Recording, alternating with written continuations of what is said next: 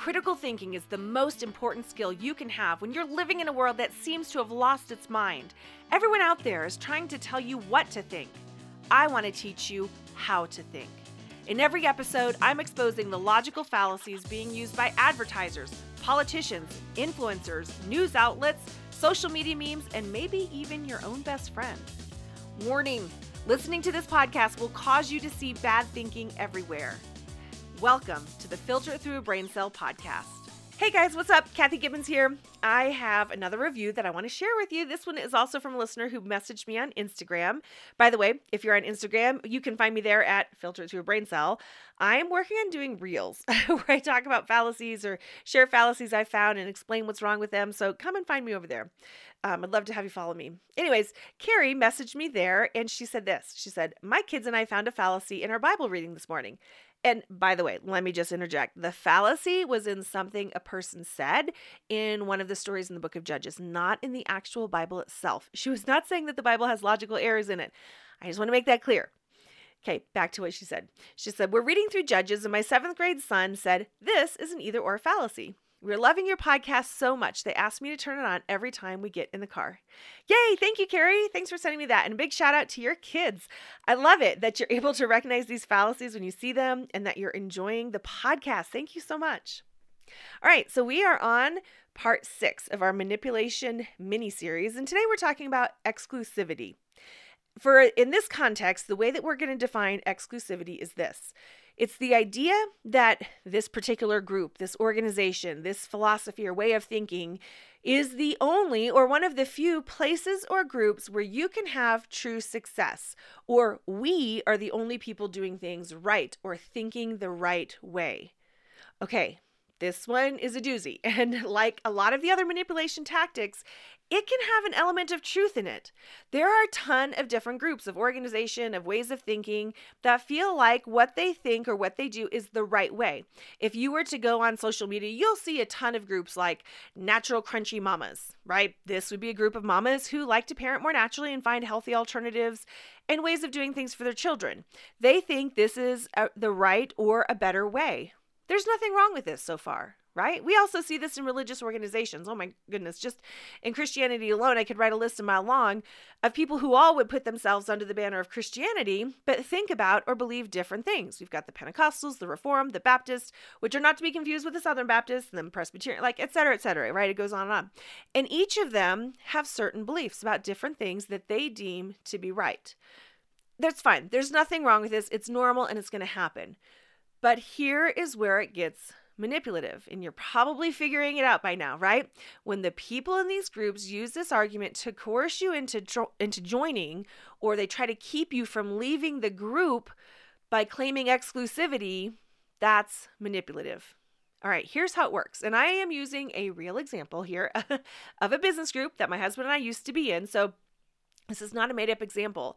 First, what will happen and what kind of happened in this organization is, first of all, they'll plan an emotion, right? It could be, let's say in this example, because it's a business group, let's say fear.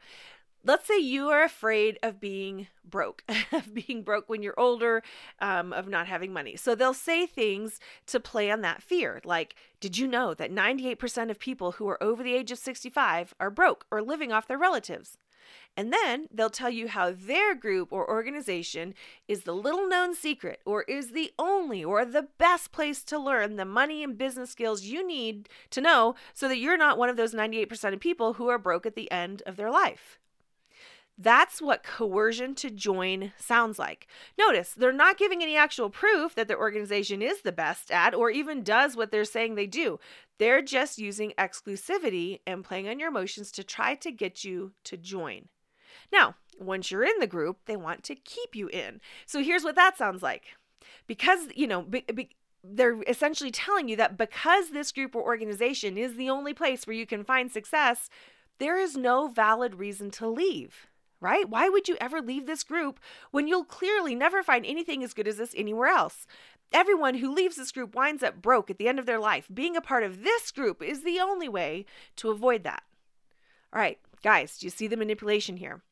And typically, people who do leave the group will have their character questioned or maligned. They'll say that they're bad people or they just didn't work hard enough.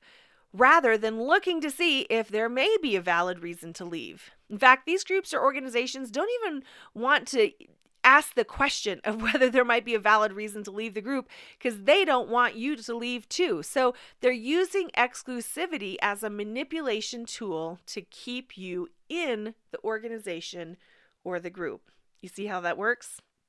So here's the question to ask yourself. Is this really the only place that has the corner market on the truth? Let me say that again. Is this really the only place that has the corner market on the truth? Because you have to realize that there's a lot of other places, a lot of other people out there who are also telling the truth about things. And it's pretty much never limited to only one group or one organization. And this could be applied to schools, to political organizations, you name it. There's going to be some aspects of exclusivity. And doesn't mean it's necessarily bad. It could be bad depending on how it's being used. All right, join me next time when we will be talking about something called love bombing. And remember, when you learn how to think, you will no longer fall prey to those who are trying to tell you what they want you to think. And it all starts with asking one simple question. Is that really true? I would love to hear from you. Do you have questions about fallacies and cognitive biases? Are you now starting to see and hear them everywhere around you too? Well, send them in. They just might get featured on the podcast.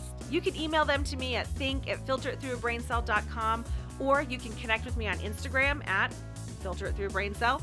And if you want to be notified about when new episodes come out and all the things that we're doing, go to www.filteritthroughabraincell.com and sign up to receive email updates.